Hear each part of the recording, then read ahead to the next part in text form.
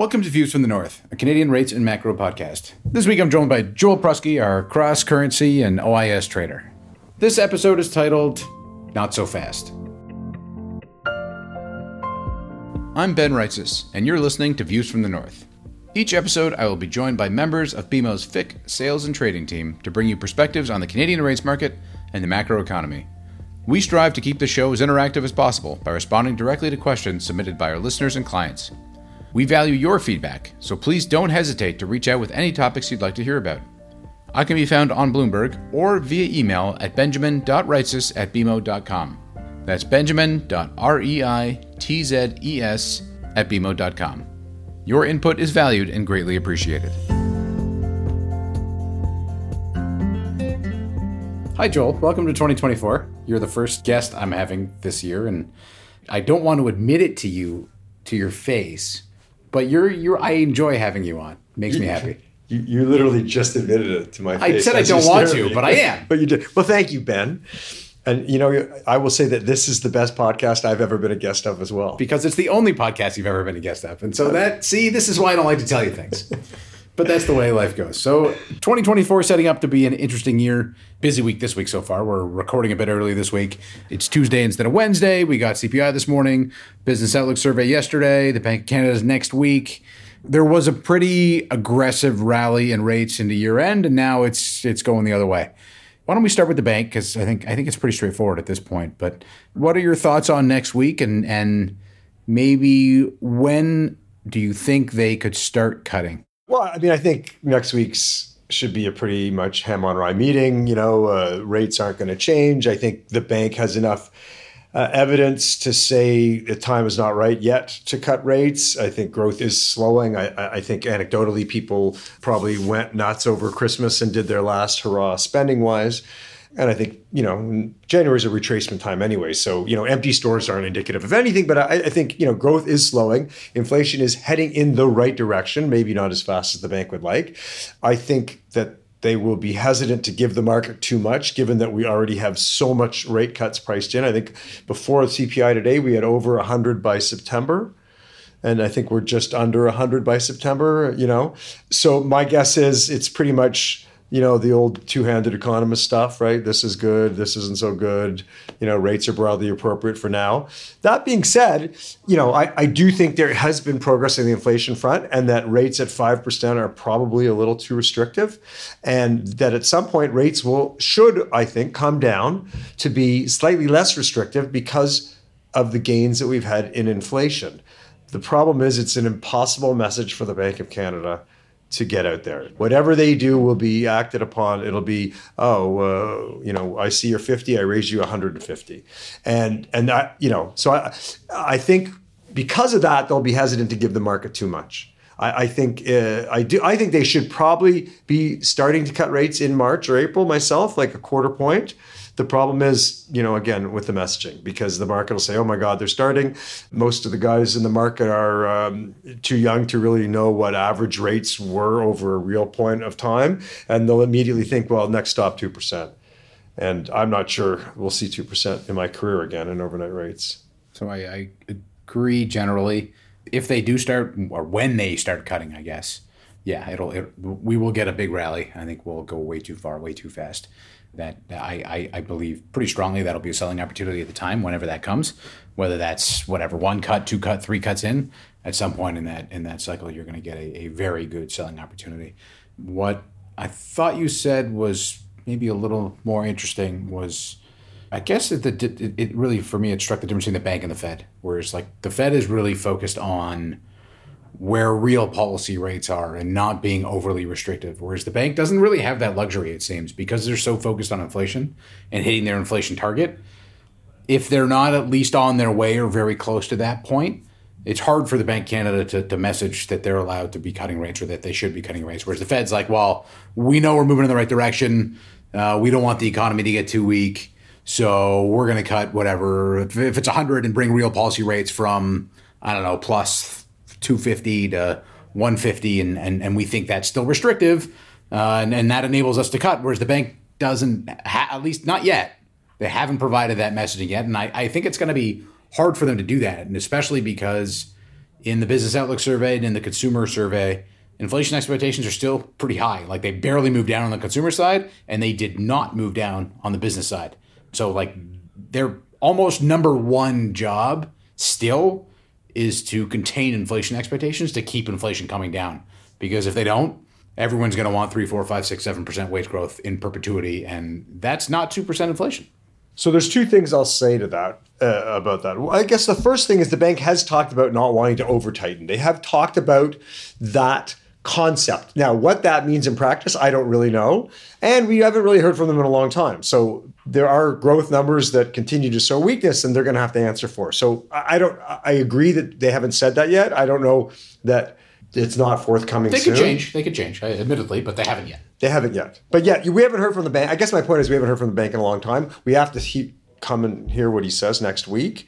And he's going to answer questions. There's going to be questions asked about things like that. There is obviously a slowing going on in the economy. The other thing is the central banks of the world are high-fiving themselves because they've managed to lower the rate of increase of prices. This is a derivative, not an actual lowering of prices, and people are still pissed off when they go to the grocery store, still pissed off when they're trying to buy something that costs a lot more than it used to.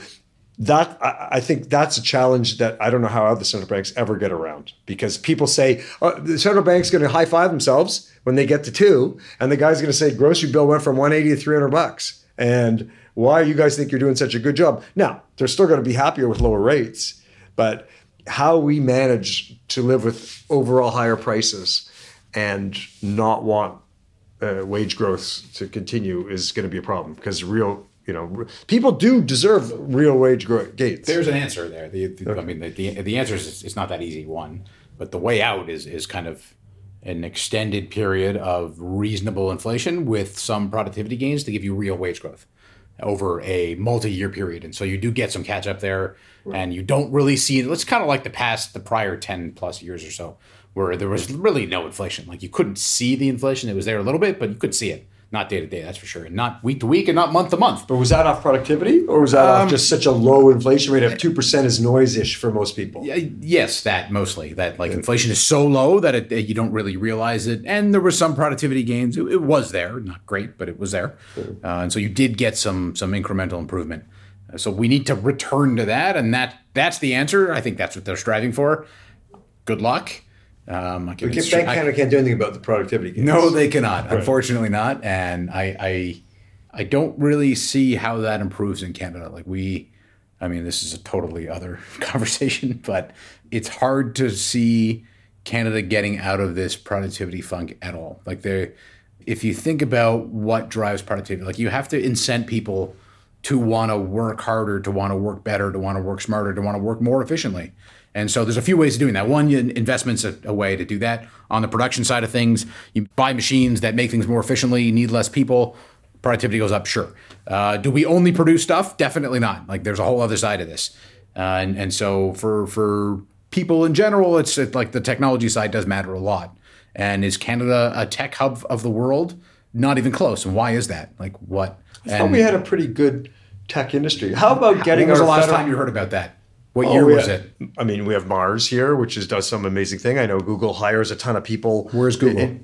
Where they're headquartered, but they hire a lot of Canadian programmers. I understand. How about getting the federal government to actually not be anti-oil and gas, a commodity that at some point in the future, whether it's 10 or 50 years, no one will have a demand for in theory. How about saying, let's sell what we have now while people care about it, yep. And there's high prices for it. Yeah, but it's more than that.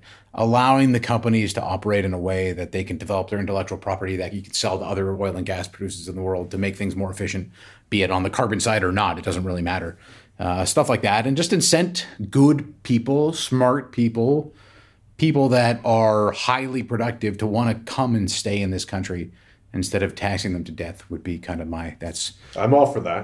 Personally, sure. That's my bias, obviously.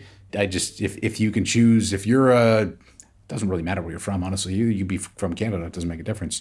If you don't necessarily have family ties to keep you in one place and you can get a similar job in Canada, the U.S., the lifestyle you're going to get in the U.S., especially given the inflation costs over the past couple of years and the housing troubles in Canada, you just get a better lifestyle in the U.S. to some extent. And like I know that's debatable, and I'm sure I'll get tons of people yelling at me, but that's how I see things now, given what I see from the people that I know that have moved to the U.S. I mean, not recently, but like 10, 15, 20 years ago.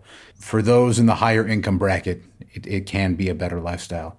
Yeah. I mean, I think the tax rates are egregious in Canada. I think everyone will agree to that. At least the people who pay the taxes will agree to that. Actually, so it's not the rate actually that's so bad. The thresholds in which they kick in.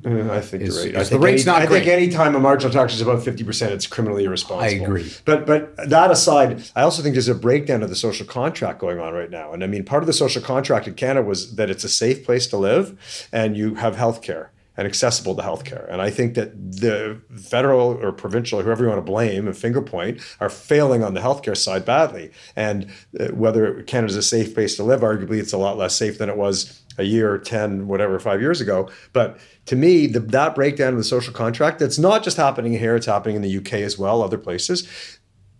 Once that happens, I think they start to lose control. And what that looks like ultimately is like you talk about upper income people, they're going to leave. They're going to say, you know what, maybe I could live with 20% less tax rate somewhere else, and I'll pay for my own hip replacement, and I won't have to wait 2.5 years for it, because that's not the government doing their part of the bargain. We've gone way off course here, so let's go back here to the bank. So when do you think they cut? I think April's probably not unreasonable if they continue to see growth slowing. And as you so astutely pointed out today, CPIX is actually heading in the right direction. If they only had not introduced the 17 other measures of inflation, they could have point to some success and they could maybe start going. But again, I think the messaging is going to get very hard for them to, how to start going and not have the market get too much out of control. So let's say I think April. I think not. Is April contingent on the Fed going first? No, I don't think so. Okay. And do you think? I mean, I like to believe that that's not the case. Okay. Why would unless the Canadian dollar was at 145? I don't know why the Bank of Canada should care what the Fed does and when. So I guess April just mostly then on the economy rather than inflation, because of the inflation, like the metrics that you're not getting to where I think you need to be by April. It was hard before. Now it's like you need negatives at some point in the next few months to get to where you need to be on a year-over-year basis, and on and in the shorter-term metrics to get where the bank will be comfortable cutting, because we're miles from there. I guess now. It also depends. The bank we know is model-driven, so it also depends on some of the other data, right? If you start to see retail sales fall off a cliff, if you see some of these other things, they know that over time that will kick in, and they can't afford to let the economy go into a deep recession. I think they're political. I know everyone says central banks are not political. I think that's a bunch of crap. I think they're all political at the margin. And if you start to see that, I think they'll have some comfort that they can take rates but taking rates from 5 to 4, I think is still restrictive. Yeah, it is. So deep recessions,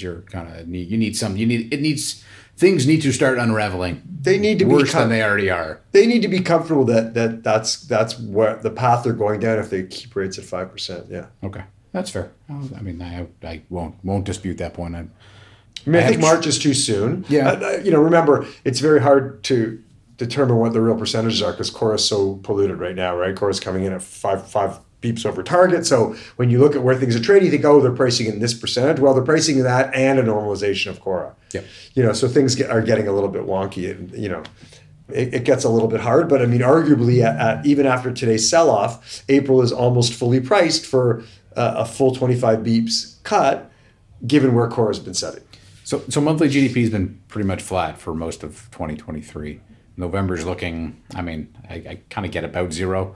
It depends on how much weight you want to put on hours work, but it doesn't look like things are great by any means to end the year. You're saying it has to get worse. I'm not convinced things are going to get that much worse. I think incrementally we continue to get the hit on the mortgage front, but I don't know if things deteriorate further from where we are, and that's where I'm kind of torn on when they might be easing. I think I'm a little bit more focused on the U.S. right now, in that if the U.S. hangs in there, don't know why Canada is going to weaken even more than we already have. It's just kind of we kind of meander sideways around zero growth for a little bit longer. Whereas if the U.S. falls off a cliff, they weaken a lot and you get some negatives there or some zeros on GDP, then Canada probably looks a lot worse.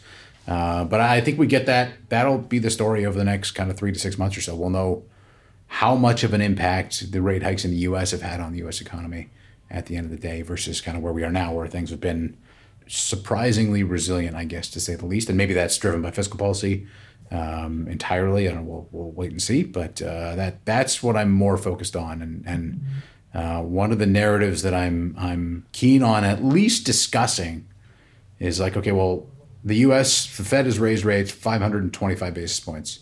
And the U.S. economy, let's live in a world in which, you know what, it doesn't weaken off that much. Inflation continues to fall off, but the economy 2.5% hangs growth. in there. Whatever, 1 to 2.5%. It doesn't even have to be that strong. Inflation continues to trickle down, at least for a little bit. The Fed says, you know what, we don't need rates to be this tight on net, and we're going to cut 100 basis points over the course of this year. 2025 comes, and guess what? Well, those rate cuts have re-sparked growth a little bit. You go back to 2.5% growth or higher, maybe 3.5% growth, who knows? And inflation picks up again, and rates have to go higher again. I can see that happening pretty easily, and the market would get just sideswiped pretty badly on that. Because they'll have things like 2-year, 1-year, 3-year, 1-year at 2.25. Well, that's after kind of the where big we are now. rally, and it'll be clearly that 2.25 is like an emergency level of funds from now on, not zero. But that I think that whole psychology takes a long time to play out. Like that's almost it'll take a generation for the market to understand that that's not how it's going to be. And part of that will change, I think, if the long end continues to have lack of sponsorship and you really steepen the curves out, then you're not going to see those forwards as deep discounted as you are, because you'll have things like 10s bonds in Canada will be plus 80 and Canada US won't be minus 102, it'll be flat or whatever, or minus 30. And as a much steeper curve comes, the forwards won't look as silly. I mean, part of the reason why the forwards can look as silly is because we have such a flat curve in Canada. And so you're saying you don't think that the curve is going to stay as flat as it is, and the long end is going to sell off maybe materially from here? I mean, I don't know why anyone would buy a long bond ever. I mean, I've been saying that since they were at 0.75%. I still think at the current yields, you're not offered enough inflation protection. I get it. There's investment counselors who have money to spend and they don't really care the price. And I get all that stuff. But I think, you saw what happened in the UK when things get out of control on the fiscal side and they can't rein it in and people do silly things. And I think that was the canary in the coal mine. And I think you have to be cognizant that could easily happen very quickly. I think we're going to a multipolar world. I think the US dollar is whatever. I think Donald Trump wins, it gets even worse because he want to engage with the rest of the world. He prefers an America first, and that's fine. I think you want to vote him in and that's what you want out of your country. That's great. But there is an exorbitant privilege that goes with being the currency of the world, and you are already in the process of losing that. I think an election by the Republicans will probably speed that up a little bit, and I think that will mean higher yields in the long end, and I think that will absolutely spill over to Canada. And I think we're due for steeper curves. Absolutely, there's too much debt out there. And who's going to buy your debt? Saudis aren't going to buy it. The Chinese aren't going to buy it. The Russians aren't going to buy it. You just confiscated all this Russian money that you claim you're going to give to the Ukraine, for example. Why would any foreign entity buy U.S. dollar denominated debt when it can be taken away from them at any time? Is this a 2024 story? No, but who cares? I mean, I care. Pretty sure everybody cares what you're matters. But I guess. I mean, if you want a big macro view, it doesn't mean you can't make money being long bonds and they could rally 30 beeps. But the next 200 basis points in long bonds is higher in yield, not lower. I think. I'll buy that. Yeah, that's fair. So that's reasonable. Near term, I'm kind of not constructive today, but I think we sell off another 10 basis points and things look a little bit better. Could be. I just think at 100 beeps through the U.S., I'm like, why would I bother? Like, yes. That just doesn't. There's just not enough yield compensation on and we have such a flat curve. I'm like, why? Yes, Canada, U.S. and Canada 10s, 30s should those kind of we should cheapen, definitely. Yeah. That's pretty clear. All right, Joel, that was a pretty good start to the year here. Pretty compelling conversation. Hopefully I didn't get myself into too much trouble. We never talked about my Jordans. I mean, we're going to leave your Jordans aside. We got into taxes and social stuff, and we probably shouldn't be doing that. I should have worn them today for you. Next time. They're beautiful. I look forward with orange print on them. Next time. I look forward to seeing your beautiful shoe collection one day. Trade ideas. What do you got to start the year? Well, in the very front end, like OIS stuff, I honestly don't see a lot of great value. I mean, some of those meeting switches got to like more than minus 25 the other day. And I think like if you've been in the flattener of money market flatteners, I don't know why after minus 25 you'd be hanging around. Like it's time to take them off. I think 1-year T-bills are super cheap to the first couple meetings. That's a trade we wound up putting on today. But I just don't see a ton of like great trades because I think all it takes is one crucial piece of data and the entire complex in the front end could change. Like one really weak number and all of a sudden, boom, they don't care what the bank may have said 3 weeks ago or 5 weeks ago at their last meeting. Here's something that a big piece of information. In the cross-currency space, I mean, that thing is, as thin and as illiquid as ever. You've got a lot of dealers out there who are very myopic in their risk-taking, so they don't really spend a lot of time looking at the curve. All they care about is, I'm in this sector, I need to get out of this sector. So we have a lot of micro trades that historically have paid off well, and sometimes you have to wait until some come up. But we're back, the curve's getting pushed around again and silly. So there's a lot of like good little single and doubles out there. Things like 4-year, 2-year, 8-year, 2-year, for example, or 4-year, 2-year, 10-year, 2-year, I love right now. That's kind of my favorite trade at the moment. There's also a lot of other little micro trades. And if anyone's listening is interested, just reach out to me on Bloomberg and we'll put a few of them in front of you. But I think that's an ongoing, I think that those opportunities are going to be ongoing because I think we live in a world where we're really hemmed in by regulation. And I also think we have a generation of guys who've taught that no risk is the right risk.